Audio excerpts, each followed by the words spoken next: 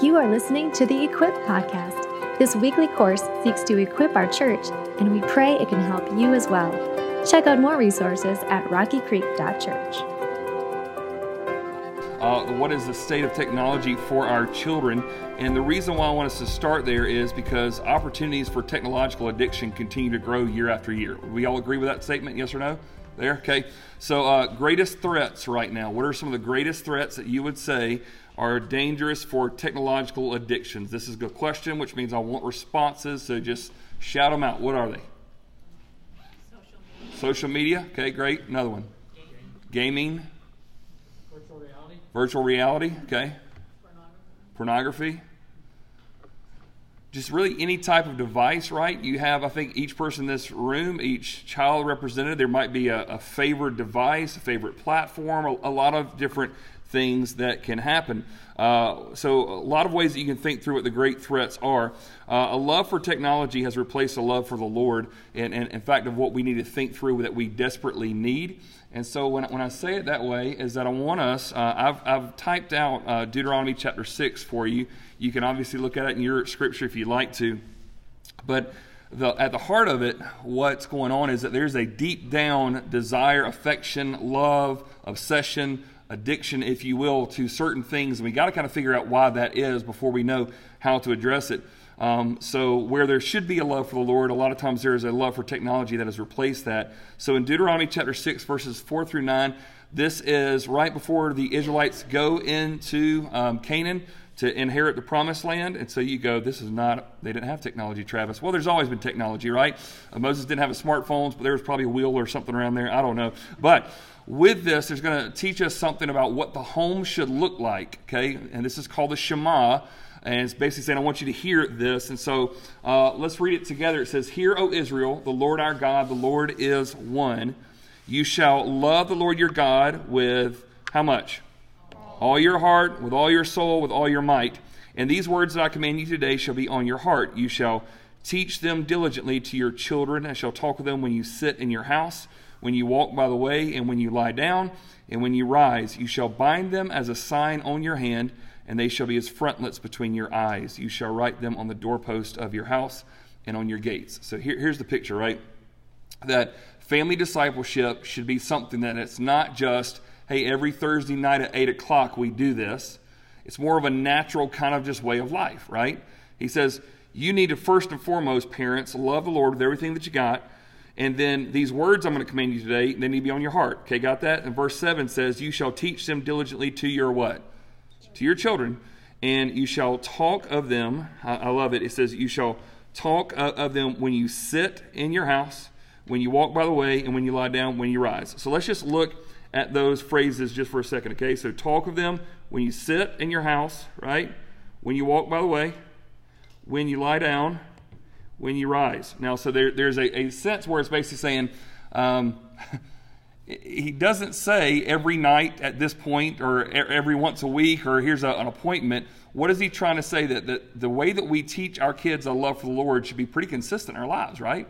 Natural overflow. So when you get up in the morning, when you're lying down, when you're walking, when you're rising, it just be natural. Now I want you to look especially at those four actions: sitting in your house, walking by the way, lying down, and rising. While we should be talking about love for the Lord, can you think of anything that happens in our homes now that may not be teaching a love for the Lord, but when people are sitting in the house, walking by the way, lying down, and rising, what is typically in all of our hands during those times? Phone, right? Let's think about it for a second. Can you think of anyone in your house, of course, besides you, right, that when they're sitting in the house on a device, right? Walking by the way, I'm sure no one in this room has ever run into anything because you were staring at your phone instead of looking where you're right. But can that do it? Have you seen people that are walking and just always on here? Have you found anybody driving on 385 and once again having their devices out? We see that all the time. I imagine that even in here, I think we probably all are aware and know of certain situations where we know of kids that aren't getting enough sleep. Why? Because when they should be lying down, what are they doing? On a device, right? And grades are dropping, can't stay focused, all kinds of issues. Mama always said nothing good happens after 11 o'clock, and she was probably right, okay, and also when you rise, okay? A lot of studies will say that you can tell how deep any person, including our own addiction to a device, is by when you wake up in the morning, what is your first go-to? What's your first go-to, right? And typically, out of habit, for those that have been walking around with a smartphone for a long time, your habit is to do that. So talk with them when you sit in your house, when you walk by the way, when you lie down, when you rise. So we should be talking about a love for the Lord. Instead, are there things that are replacing these actions? The answer, I would say, yes, right? Go a little further, verse 8. You shall bind them as a sign on your what? Hand.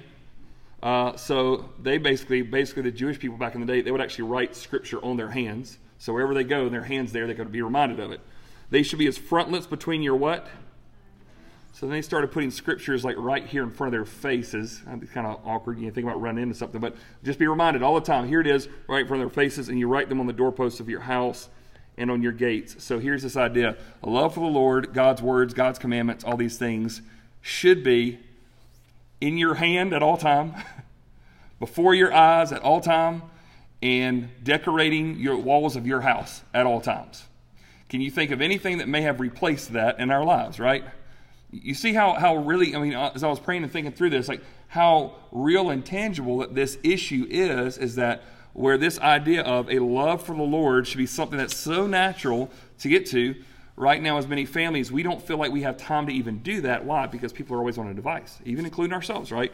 So with that, the shift that is taking place is very, very serious for us. And so if we think through that, what technological shifts have taken place in recent generations, okay?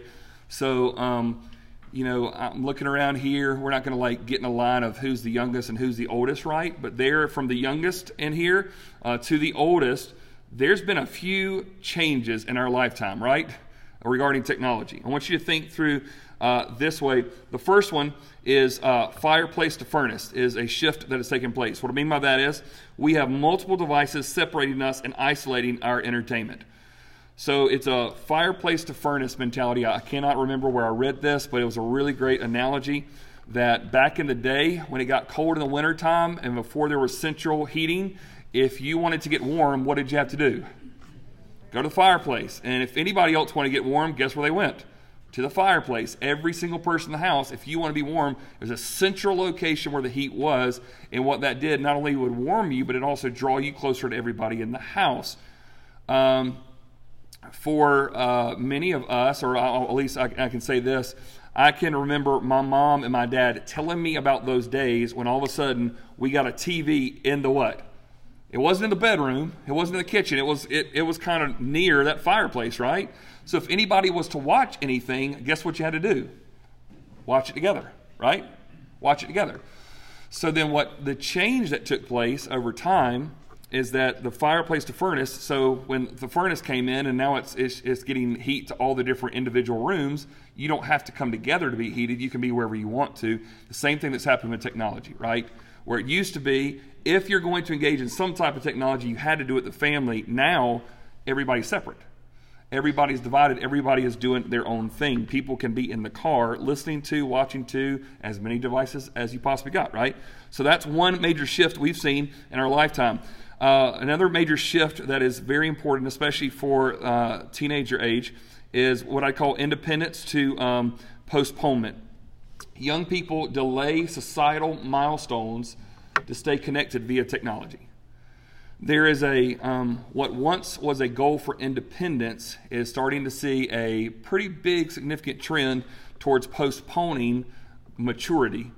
And what that means is Amanda and I were talking with someone recently who said that they were noticing that a lot of teenagers didn't want to get their driver's license at age 15. I mean, it was my birthday at 12:01 a.m. and I'm going to the DMV, right? Because what did a driver's license represent to a 15-year-old? A lot of bad things, possibly. But at the heart of it was a little bit of independence, right? I'm wanting to go where I want to go. I'm wanting to go spend time with my friends. I'm wanting to go do things, not be tied down, not have to have someone chauffeur me around. And so now you are finding that a lot of teenagers are delaying getting their driver's license because they would much rather be in the back seat on their phone talking to whoever they want to rather than getting in the car and actually being present with someone. So what's happening is, in the same way this is happening with education, this is happening with jobs, there is instead of a seeking for independence, there is a postponement, if you will, towards those things. Another major shift is community to isolation. Younger generations find it easier to navigate online in something I would call pseudo-community, okay? Can you connect with people online? The answer is yeah. Can you connect in the way that we were meant to connect with people? The answer is no. There's going to be something that's missing here. But what's taken place is we have, with social media, the ability to have pseudo-community. Pseudo-community is that you can put something out there on social media and people who haven't seen you, talk to you in years, still feel somewhat connected to you, right? I always laugh that one of the great things of social media has done is it has removed the shock and awe from your high school reunions, right? You go there, it's not like, whoa, what happened to you? It's like, I've been seeing it for a while, right? You kind of like, no, you're not surprised. Social media has given us all a good example of, hey, we can say something, happy birthday, because that's alarming us, right, to that's happening.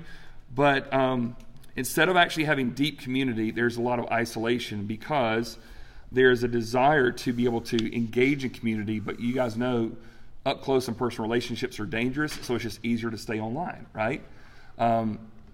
We also know the dangers here of that on the other side of it, that we say this about adults as well, that if you've ever known someone to make nasty, hateful comments on social media who would never say it in person, there is such a level of teenage bullying through technological devices these days.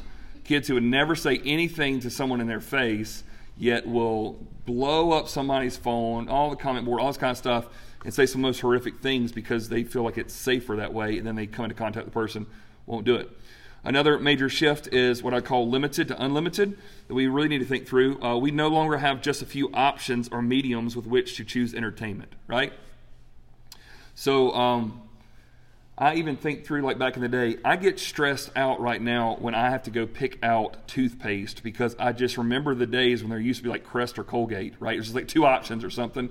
Now it's like they start telling you all these different things that you're supposed to have, and this has got that. I'm like, do I want that? Is that good? Is that healthy? Is it right? Like, we are such a culture right now that has so many opportunities, so many, and honestly, unlimited options, if you will, about all the different things that you can do. And what that comes down to was when I was growing up watching TV, there really were only a few options at 8 o'clock at night, right? I mean, there's a few channels that you could use.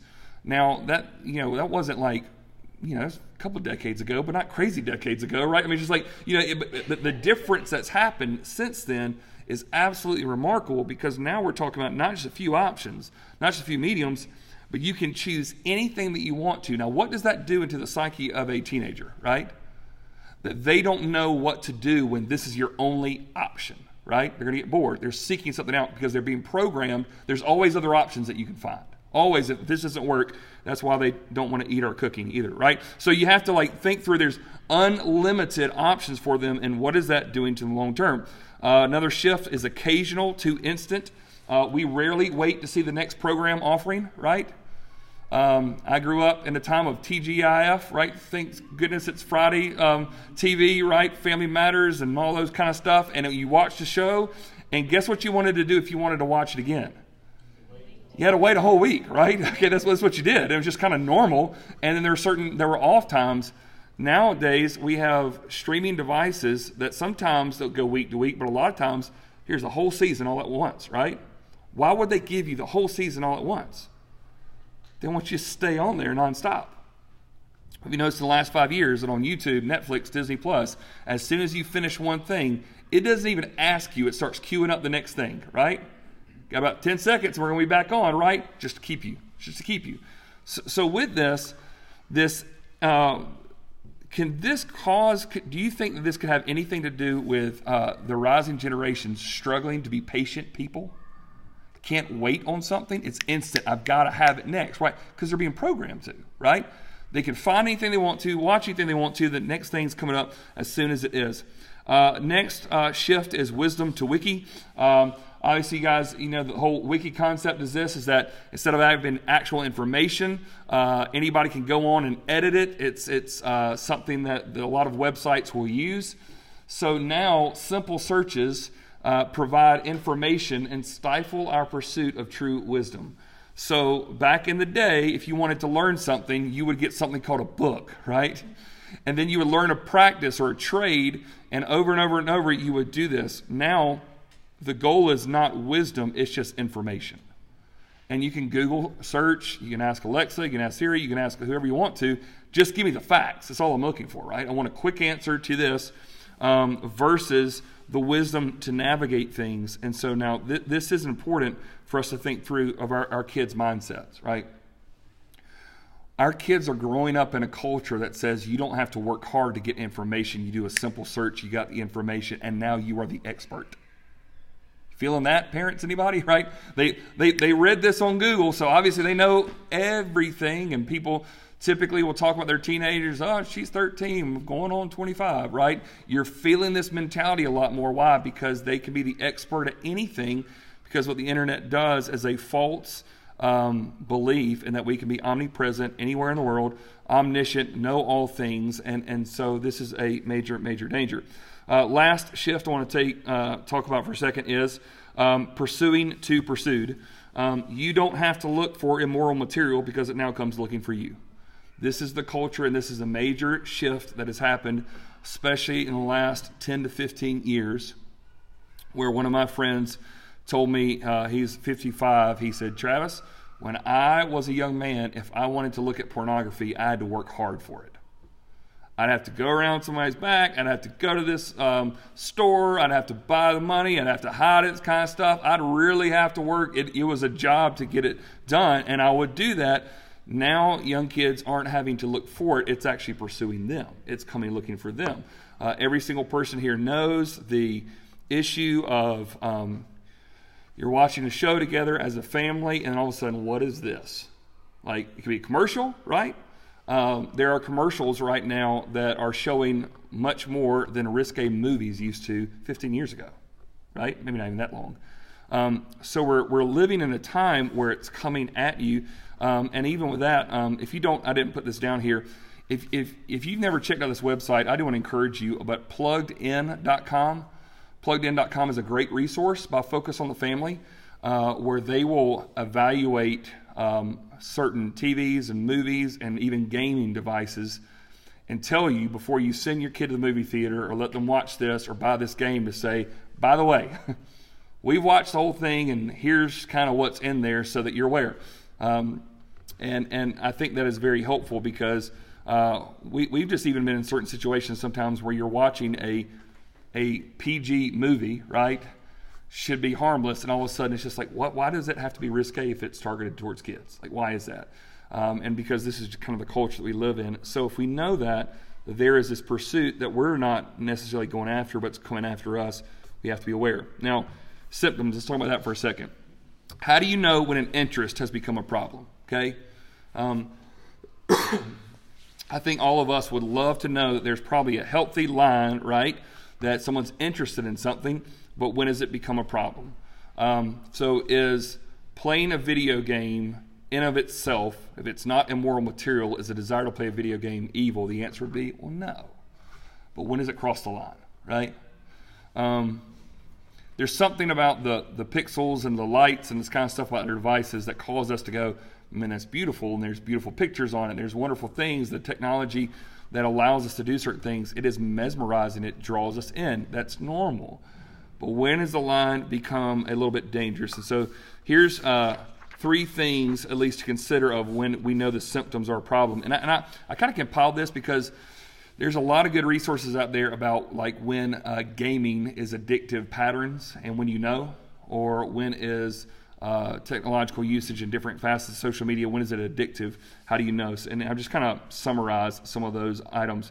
First one is this: if it becomes inseparable.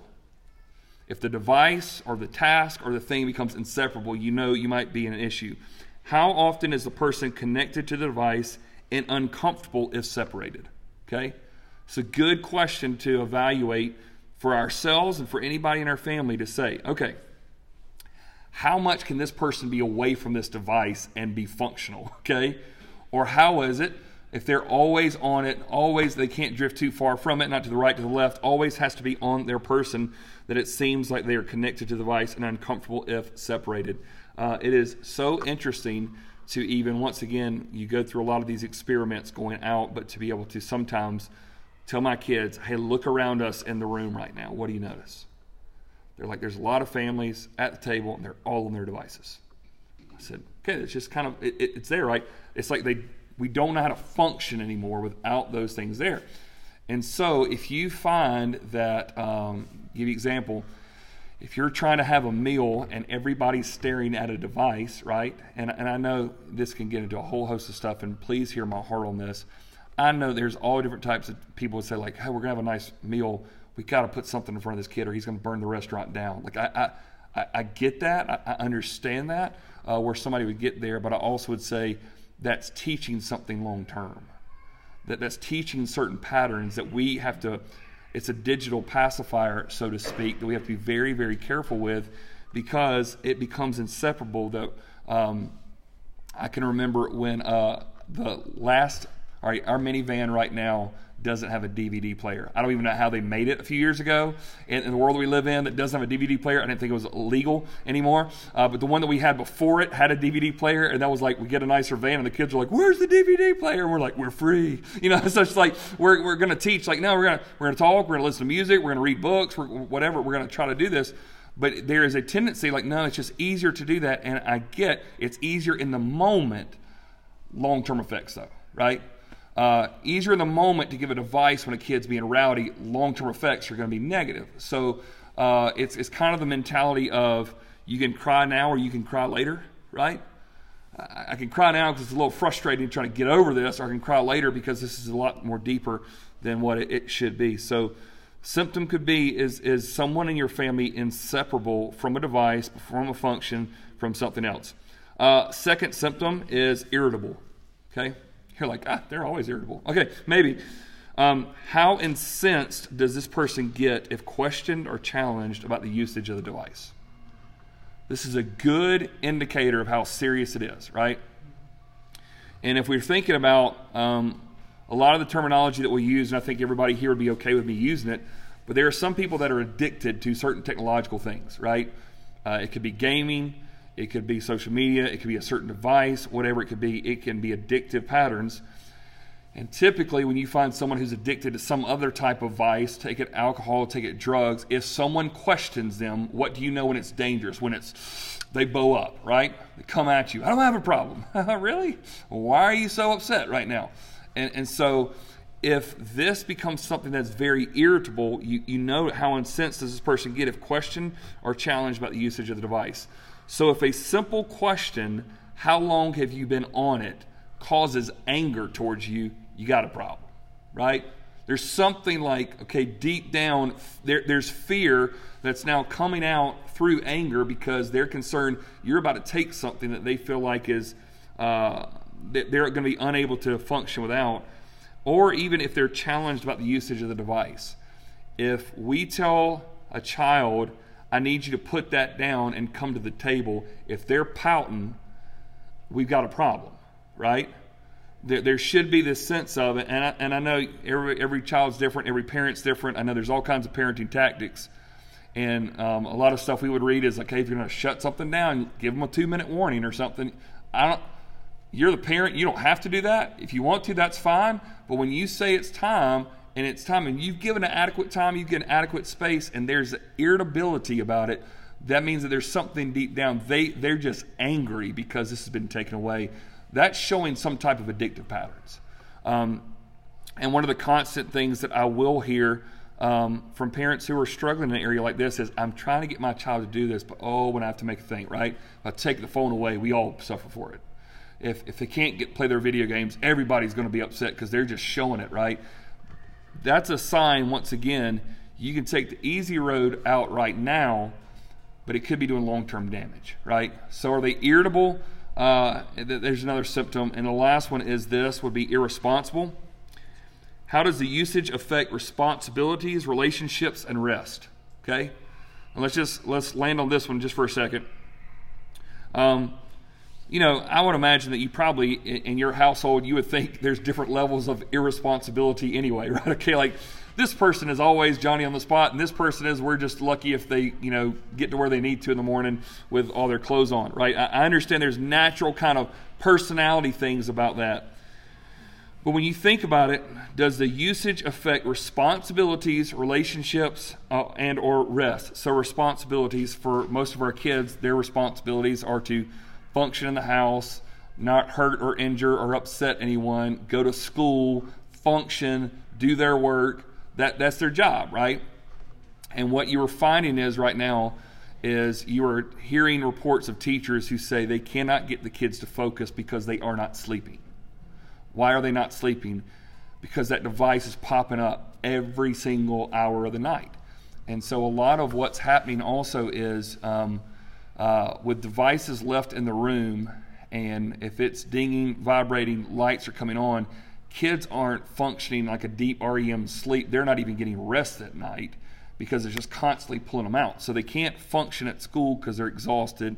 They're a little bit more irritable in addition to it because they're not sleeping. They're getting behind. You're getting frustrated. You're concerned. And this is setting a pattern. Does the usage affect relationships, right?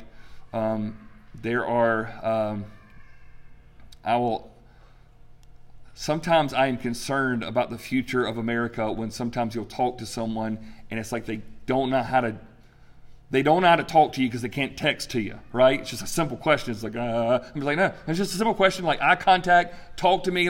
And sometimes we are so connected to devices, people know how to connect with people online. They don't know how to have a real life conversation.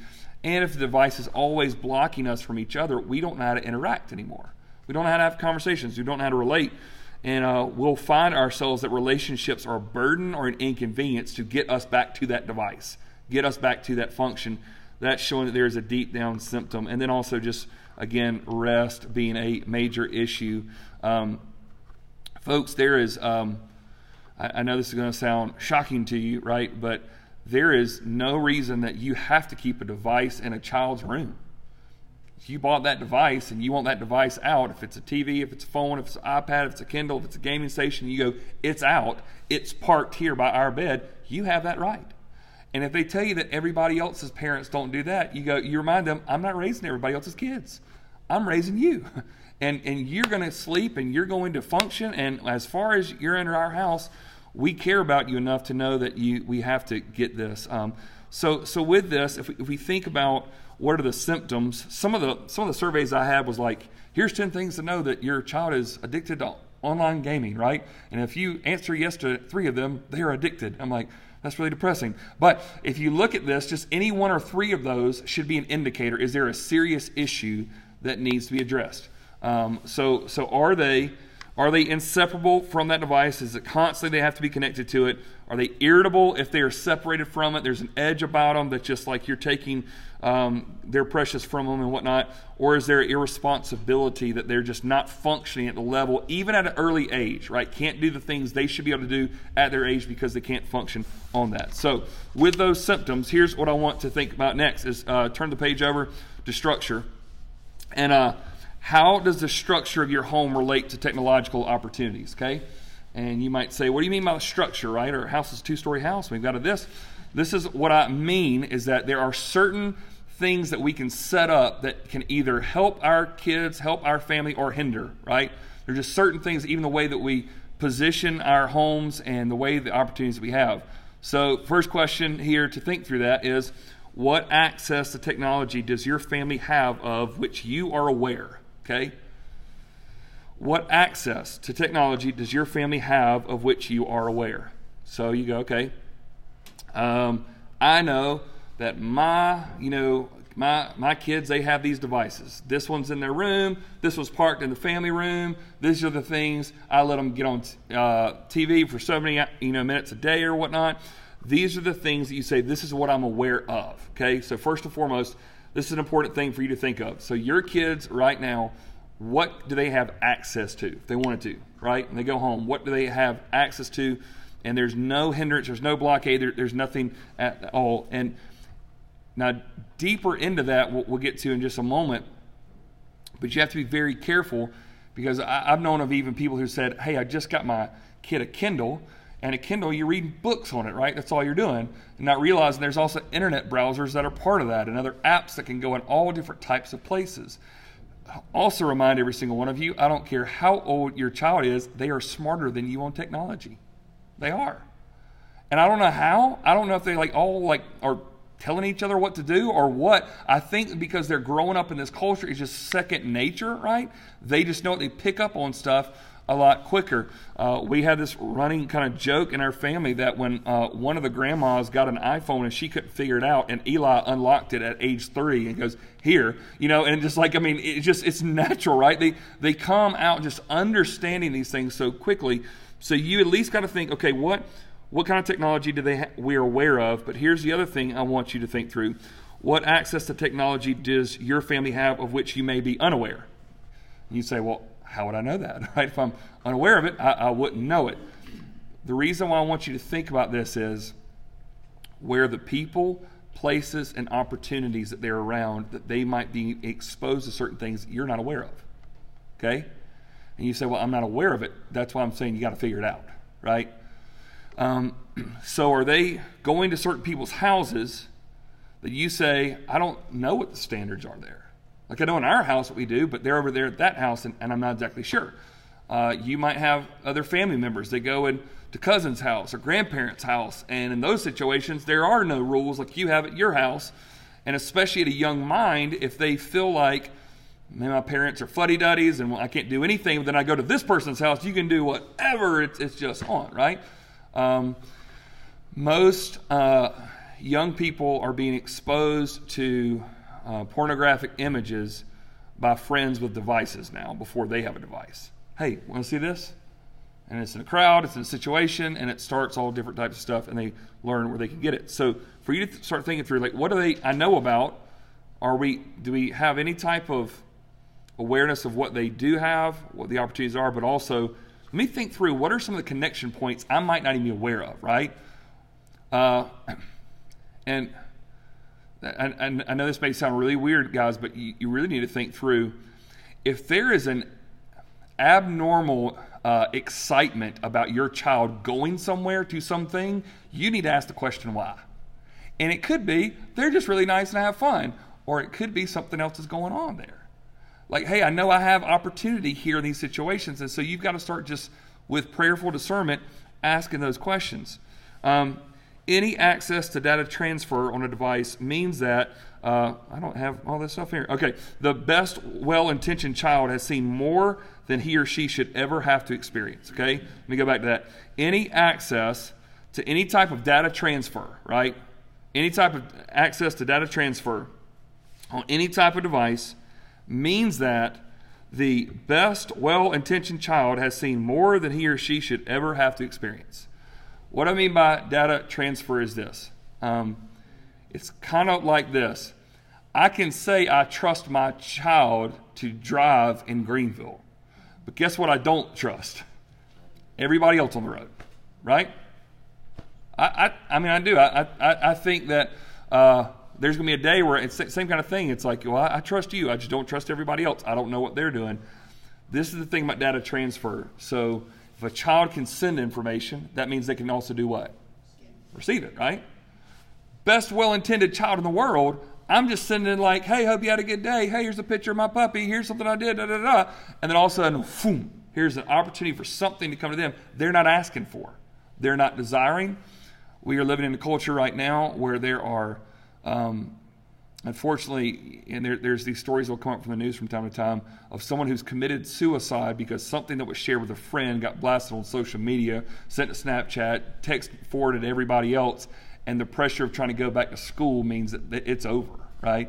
This kind of stuff happens, and even some of the apps that are sold to teenagers saying that, hey, this stuff deletes and goes away, it never goes away. There's always a way around it. And so with that, if there's a data transfer, you can have the best desire, well-intended kid, doesn't want to see anything bad, dirty, or experience anything, but that doesn't mean it's stopping that child from sending it to your kid. So what do you do besides putting them on an island where they cannot have access to anyone, right? Here's some things to think through the structure of how things are working in our house. Think through devices. What devices does your child have access to regularly? What devices does your child have access to regularly? What can they access? No problem, no issue. It's just they can get to it without any stretch of the imagination. Be very, very easy to do. I will say this as well. You need to think through, okay, and if they have access to this device, what am I aware of that they're actually doing, right, on those devices? Do you have freedom to know ins and outs of it? And once again, I don't want anybody in here walking away from here saying you need to be a tyrant of a parent, but I am saying this: you are responsible for your kids, and if they're living under your house and you're paying those bills and you've given those devices, at any point, at any time, if you think there's a destructive pattern or a danger to your child, if somebody was coming in your house with a gun trying to shoot your kids, I know what every single one of you would do, right? Some of y'all would pull out your gun, okay? Or some of you would call someone who has one, right? Those are two options. You know what I mean? Like, well, who am I to stop it? You'd be like, are you kidding me? Like, some of y'all are packing so heavy, y'all are like, which, leg do I want to pull it from, okay? Like, and they just start going. If somebody was coming in your house, shooting at your kid, you would do everything in your power to stop that person. You wouldn't care what damage you did to that person as long as you protected your child. And so to this, you have to think. It's a two-way street, these devices. Send stuff, you receive stuff. And there is an enemy that's lurking and going through those things. You've got to be thinking through, what is that access to? Second, apps. Do you know for sure what installed apps can really do? Do you know for sure what installed apps can really do? So one of the things that we learned recently in the last little session that we did when we had those that ministry that came in, the counseling group that came in, they talked about certain apps that will look like a safe on a phone, and you think like, okay, it just looks like a typical app, but then you have to like actually press a code to go into it, and then once you do, it unlocks all these different apps of hidden stuff in there. And so the other issue is that there are a lot of apps right now that looks like a heart, or it looks like a camera thing or something like this, and when you open it up, it's actually something completely different.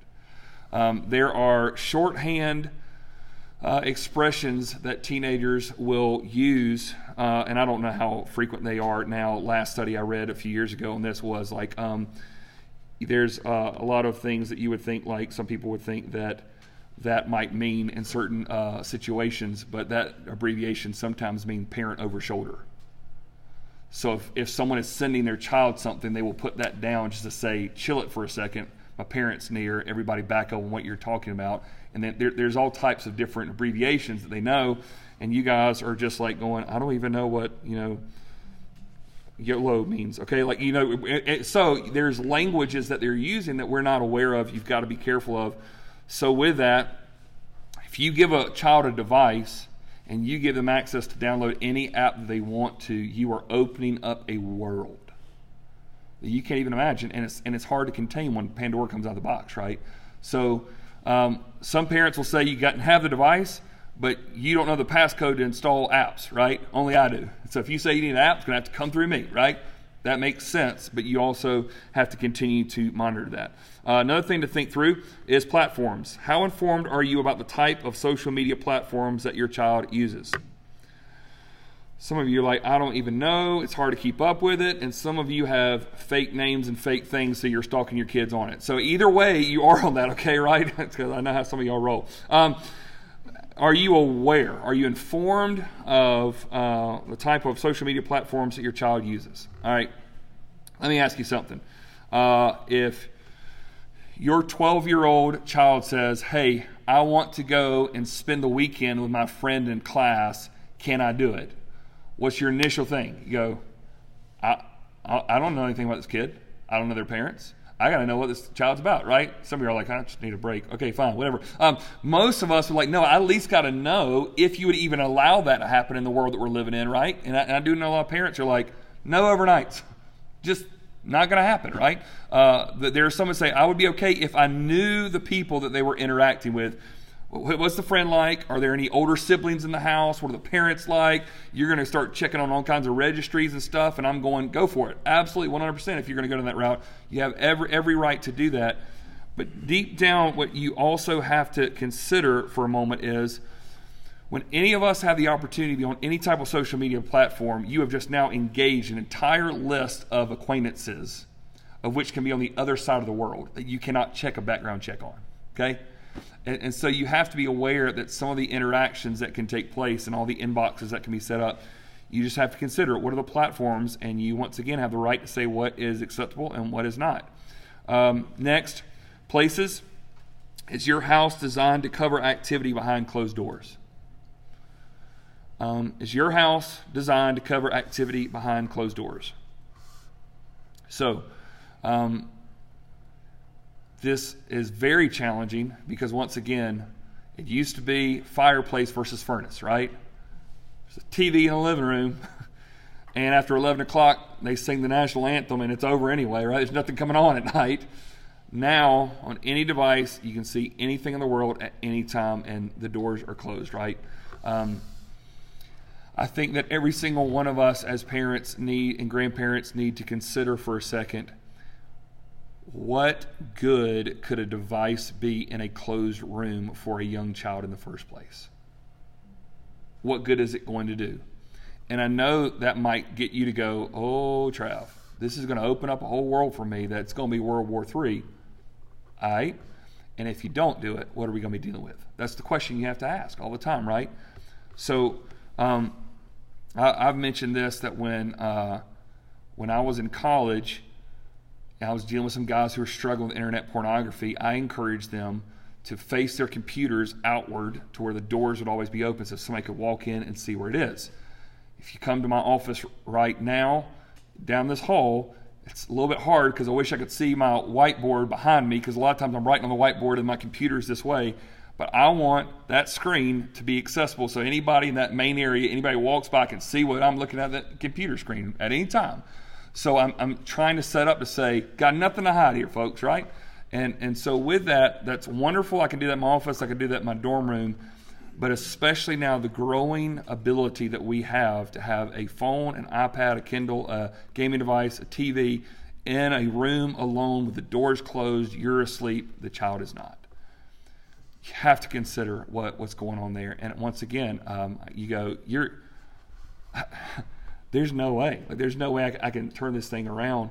And I'm saying that you have the right and also potentially the responsibility to say, if there's danger, you remove that device and it's parked next to you every night.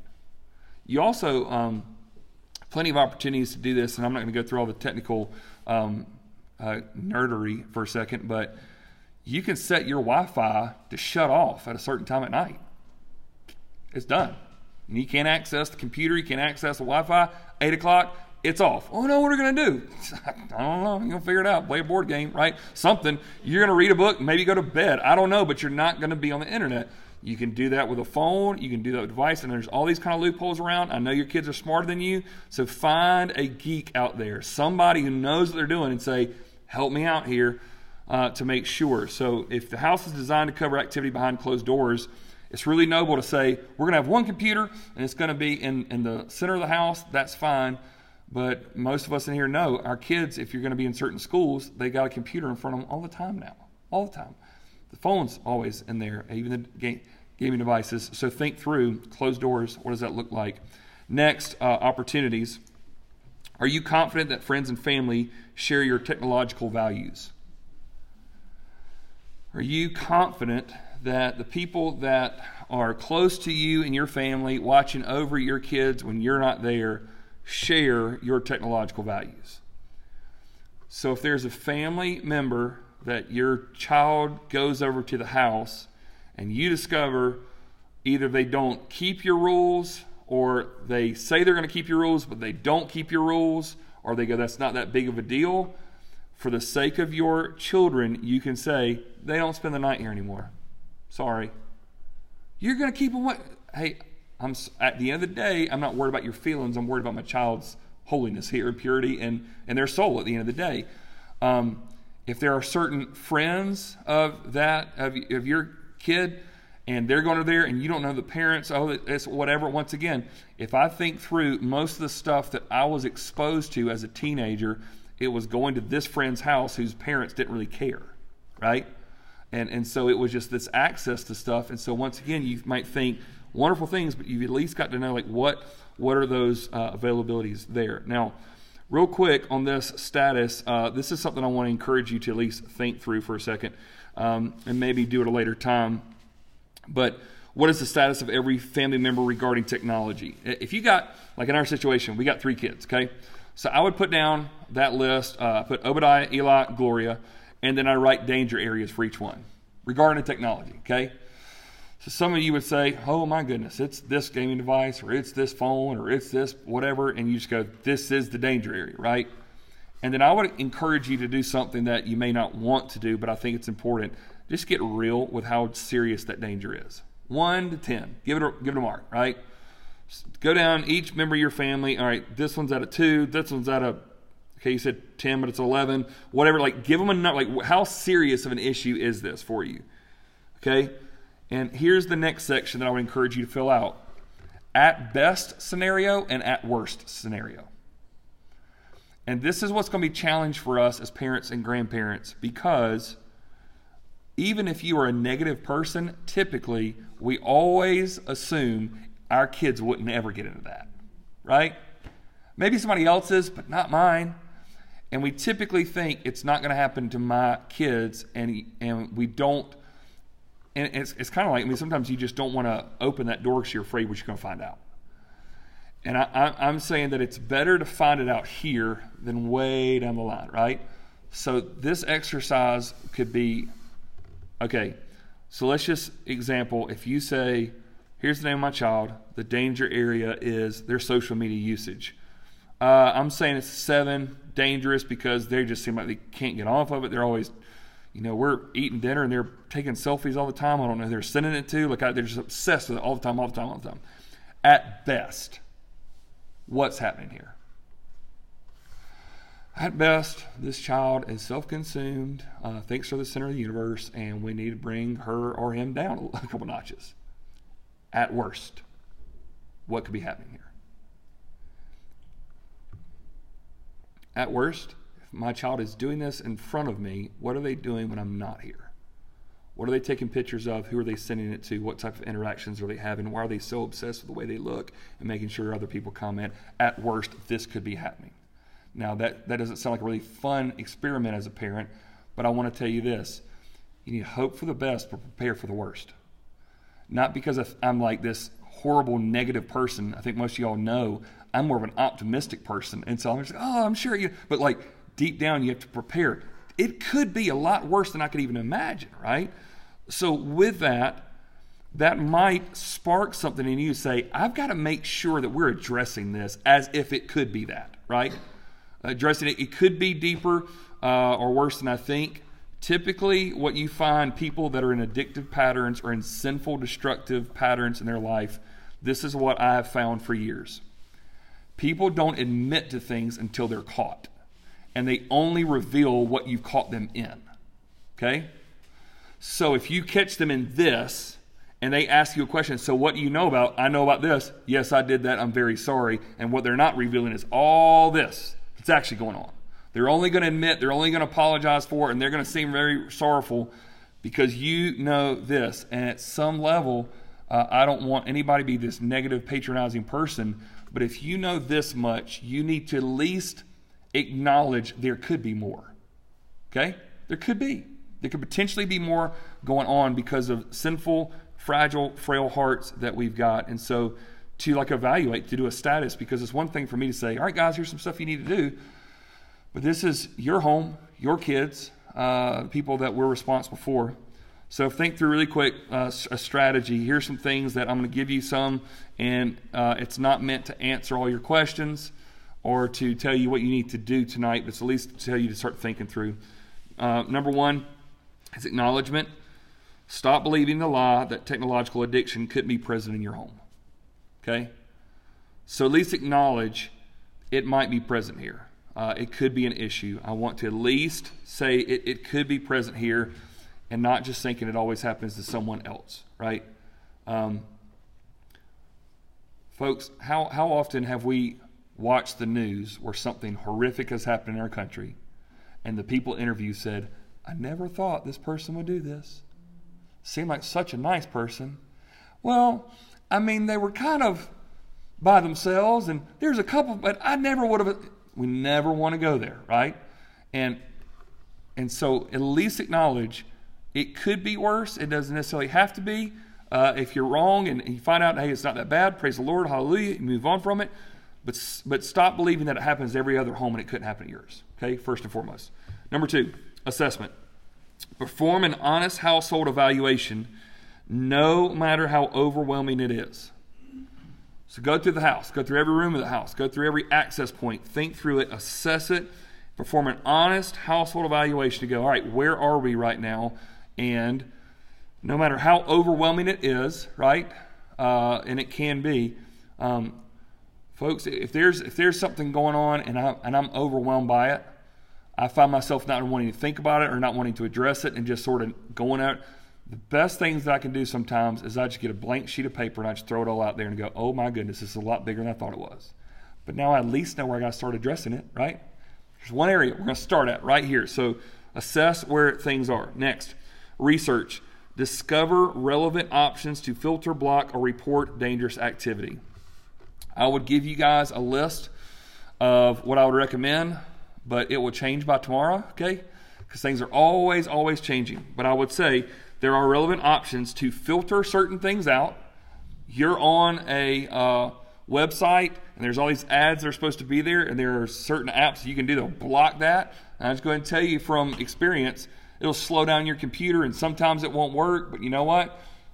Sometimes you just got to kind of make those sacrifices. So there's filter options of what can go on. There's blocking options, just completely removing certain opportunities. Always there's ways around that. I get that. Or it can actually report dangerous activity if you choose to do it in that type of way. There are places like Covenant Eyes, another website. Covenant Eyes is a Christian app that is one that's been used for a long time that can monitor phone usage, internet usage, and whatnot, and it emails suspicious activity to whoever you want it to go to, right? We are actually using a service at our house called Custodio. It's Q-U-S Todio, and it is a. Here's the deal, right? There's a fee to buy the app, and some of these have a monthly subscription, and you go, oh, it's a lot of money.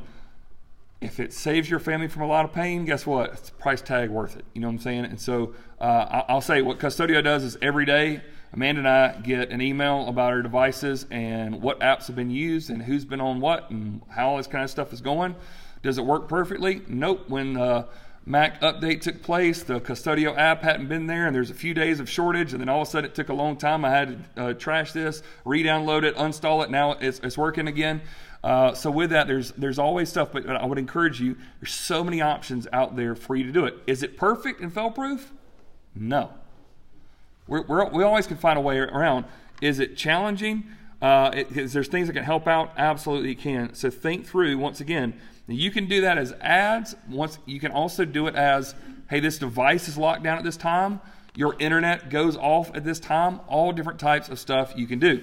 So once again, if you decide to turn the internet off tonight at 10 o'clock and you have kids coming in your house ready to burn the place down, you realize you made a good move, okay? Like you may realize, okay, we do have a problem here, and I'm glad we started this, and hopefully we can make it through. Next, prayer. Ask God to give you wisdom about what route to take and how to take it. You can be real practical here and just say, well, I'm just going to blow and go and do this.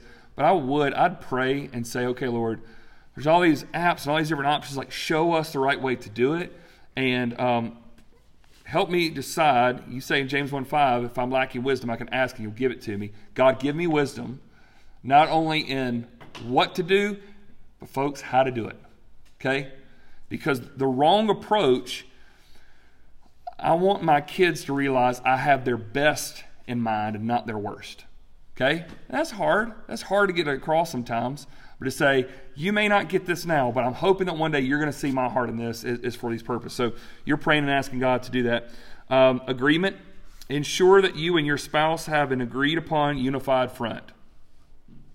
I'm going to tell you the thing that will derail this thing as quickly as it started is if you want one thing and your spouse wants something else, ain't going to work. Not going to work. So there is a rule that we have between Amanda and I. If my kids come up to me and say, Mom said we have to do that, even if I think it's crazy, I'm going to keep a straight face, go, Mama's right. And later I'm going to go, what were you thinking? Okay, I might be there, but as a unified front in front of the kids, it's always going to be, your mom's right. No, I support your dad. Absolutely. I don't have to know what's going on. Now, what's better is the two of you say, this is what we're going to do. There's going to be sacrifice involved. There's going to be pushback involved, but we're in this so that, and this is very important, it doesn't look like one parent is the one who's always doing this, right? You don't want to be the fun one and this one's the strict one. It's like, no, this is what we've decided here. So, and when that comes across, it speaks, I think, volumes to it. A discussion, talk with your family about what you're doing and why you are doing it. You are going to need to sit down at some point and at least explain why this is. What's the old parenting line? Rules without relationship lead to rebellion, or something. Somebody smart said that, something like that. But if you just enforce the rules, you're not sitting down and talking, explaining, it can actually cause more issues. So it's a time to say, no, this can be a little different. Let me tell you the heart behind this before we go any further. Implementation. Roll out the needed changes in your home to keep souls safe. At some point, you're actually going to have to do it, right? Implement whatever these changes you've been praying about. You've been researching. You've become an expert in all this stuff. You've prayed about it. You're in a unified front. You've talked to the family. Roll it out. Make it happen and see what you can do. And then I would also say you need to have endurance. Don't give in to cultural or peer pressure for how you need to raise your children. You make a call on what you're going to do in your house. You're going to feel the culture is going to push at you, and you're also going to feel like all you're going to hear is your kids is saying like, well, Bobby's mom lets him do this, and Sarah's mom, here's just a... When you get before God Almighty in heaven, He's not going to ask you, why weren't you more like Sarah's mom? Why weren't you more like Bob? He's going to say, what did you do with your kids, right? At the end of the day, you want to say, I did everything I can to shepherd and love and direct these kids in the right way. So, folks, even if you were labeled as the neighborhood weirdo, you should embrace that. Get a T-shirt or something. At the end of the day, like, you're going to be connected with your kids the rest of your life. These people who are peer pressuring you for a little season, they're going to be gone one day. So even if it's something different, it really doesn't matter. At the end of the day, if somebody thinks your method on technology, schooling, dating, whatever it is ridiculous, who cares? If God and your spouse says you're okay, you're okay. And the last one is this: monitor. Realize that today's strategies will not work tomorrow, okay?